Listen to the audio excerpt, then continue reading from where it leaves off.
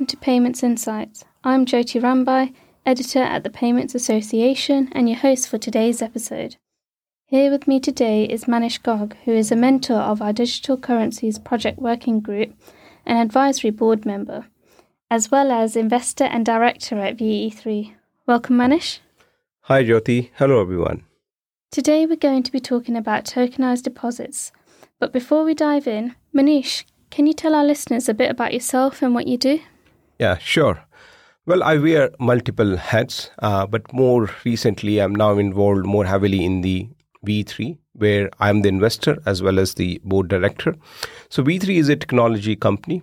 It provides technology from, let's say, from AI to cloud and to blockchain. And we recently actually published a news which is about providing a platform, one-click blockchain node deployment platform, which allows to start any kind of pilot project, including the CBDC projects, because it's provide you all the Hyperledger technology like Hyperledger Besu with just one single-click deployment. This was made possible through our partnership with various partners. And this is just to allow to sort of more projects, more POCs to be there. So great to be here, and because I really involved in this technology, just from that perspective, I'm also involved in Open CBDC research, which is the initiative by MIT. So I love this topic, and that's why I'm involved in Digital Currencies project as well. It's great to be here. Thank you, Manish. So let's start with the basics. What are tokenized deposit, and why is it important? I mean, why are we talking about it today? If you see the advancement in the technology, and if you see the regulatory as well as the general sort of public and general sort of, the focus on the DLT, and this term about tokenized deposit actually comes from DLT. It's a purely digital token representation.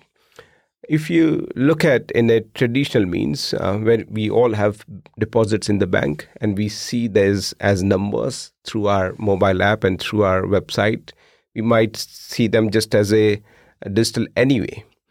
See, the difference between those deposit and a tokenized deposit is that tokenized deposit can take many different forms. So our bank deposits just are instruments of money. You can buy things, you can do things, but they cannot take another form of it. And so the uses and applications of it differs significantly.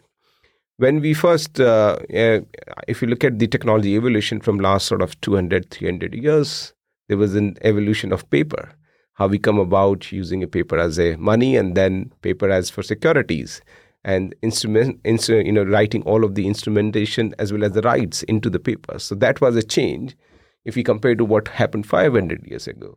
Similarly, this tokenized deposit as a technology, it's a change in terms of the technology evolution, because we now have a new technology available which allow us to have much more different use cases of the digital tokens. So it's just a purely the representation in a DLT world. You can say the DLT is the distribution ledger technology or a blockchain.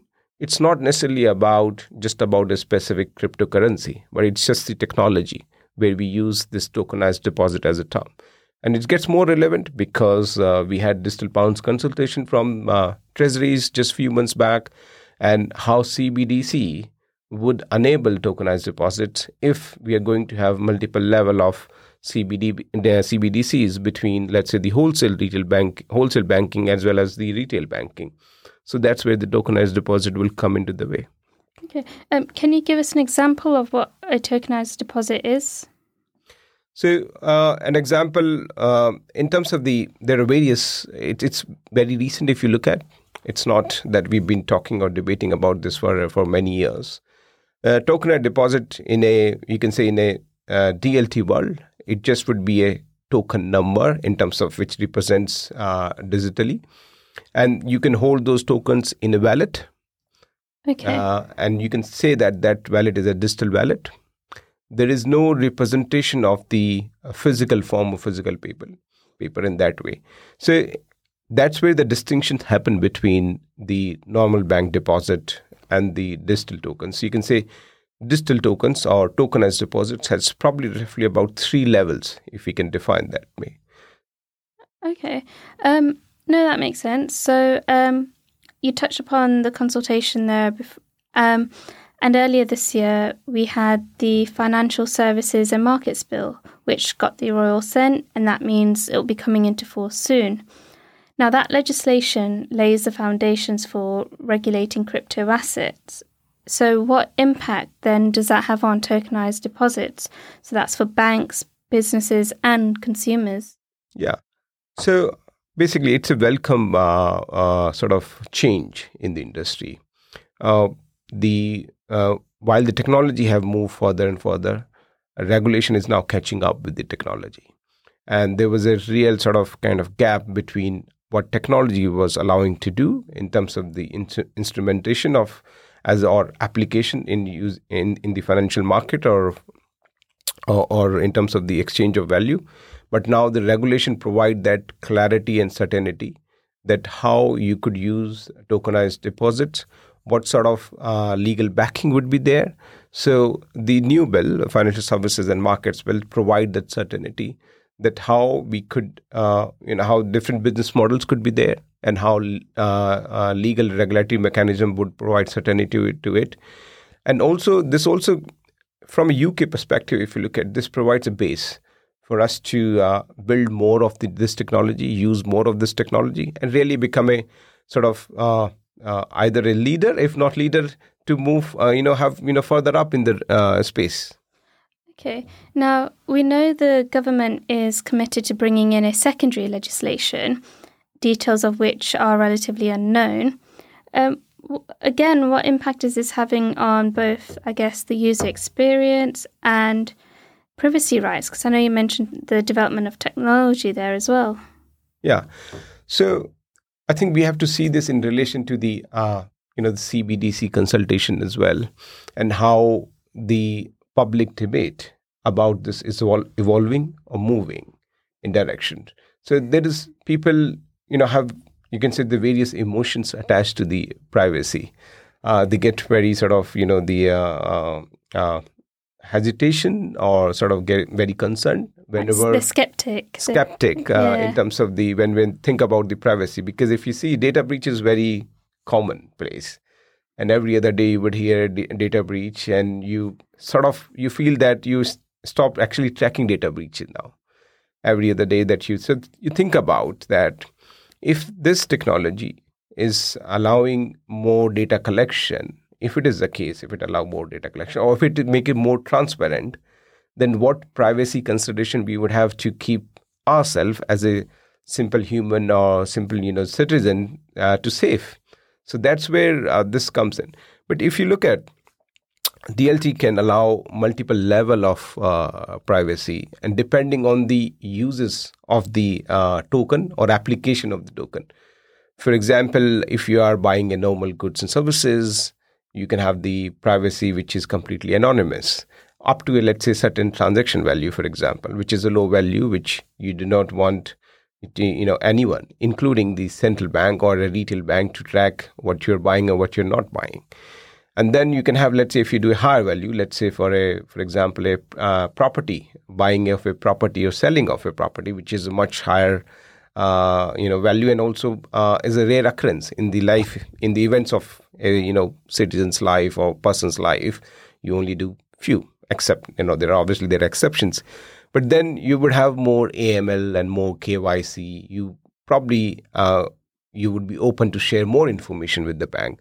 So right now, if you look at the current scenario with the traditional deposits or with the banking technology, the bank decides in your case. You don't really have a choice where and what information you share and not share. With this application, you can actually combine and give more flexibility or more control to the end user or to the end customer itself. Okay, so then where does this secondary legislation fit into all of that? Because at the moment, banks, businesses, consumers, we don't actually know what's going to be included in that. Yeah, I think it's about what sort of the mechanism with there to allow these models, these business models to come into the market. For example, what authorizations would be needed, Okay. or what sort of compliance would be needed, what sort of AML would be needed, or KYC checks would be needed. So if you look at the debate about CBDC or tokenized deposit, there's a question around, should bank be the only entity to allow the issuance of the, let's say, the retail banking tokens or tokenized deposit? Can businesses, can they hold tokenized deposits? Can they issue tokenized deposits? So these kind of questions becomes relevant for the secondary legislations. Okay. And then I know you touched upon CBDCs already, but then what role exactly would that play? So, see, I think of CBDC as a base platform. Okay. Just like our Bank of England is you can say is at the base of our entire monetary system. We or you or I probably don't deal with the Bank of England directly. We deal with our own personal bank, whether it's Barclays, HSBC, or NatWest, but they deal with the central bank. So because central banks provides the monetary and regulatory framework for them to operate in this entire economic cycle. And so I see that the CBDC would be a sort of a base layer, or would be sort of a platform layer. And then you would have multiple different type of tokenized deposits or tokens, which will be issued by either banks or businesses to the consumers. Okay. And I want to move sorry, I'm going to repeat that. So I want to move on to now the bigger picture. What impact can tokenized deposits and a CBDC have on the UK economy going forward? And by this, I mean, could it increase economic output? Could it increase the value of sterling, for example? Yeah, sure. Well, I think I have a specific view on this, which may not be kind of a general view. And I believe all the applications of technology or the use of technology should be the betterment of general public or society at large. So, and when I'm thinking about that, I did not think, tokenized deposit or CBDC just in the context of increased customer experience or improve customer experience. So we are all living in this economic conditions right now, which are very not, working for many of the people. So, and in that scenario, so it's what is important is we increase the value in everyone's pocket, increase the sort of money in everyone's pocket rather than just the customer experience.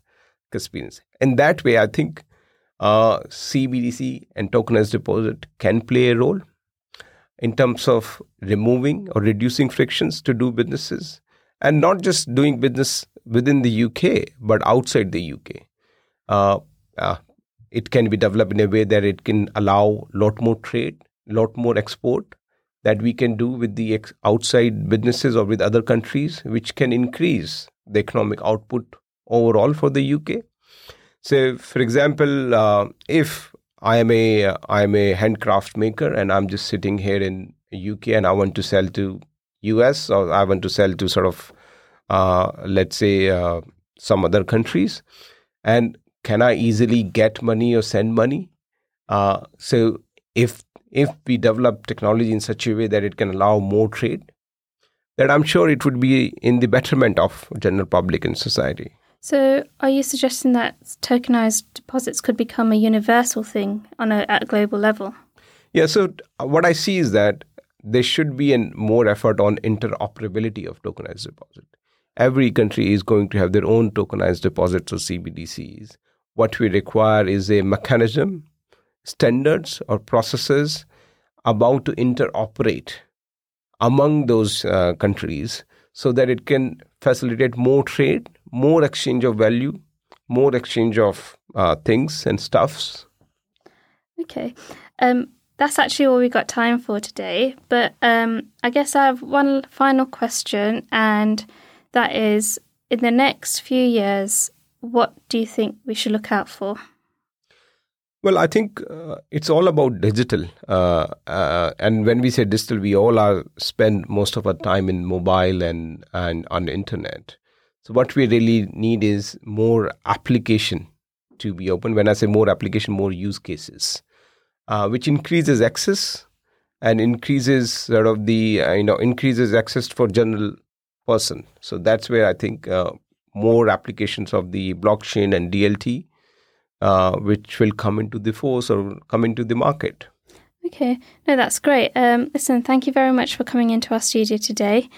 That's all, folks. If you are interested in digital currencies, please do check out our content on our website. That's thepaymentsassociation.org. And join us again soon on Payments Insights. Thank you. Thanks, everyone.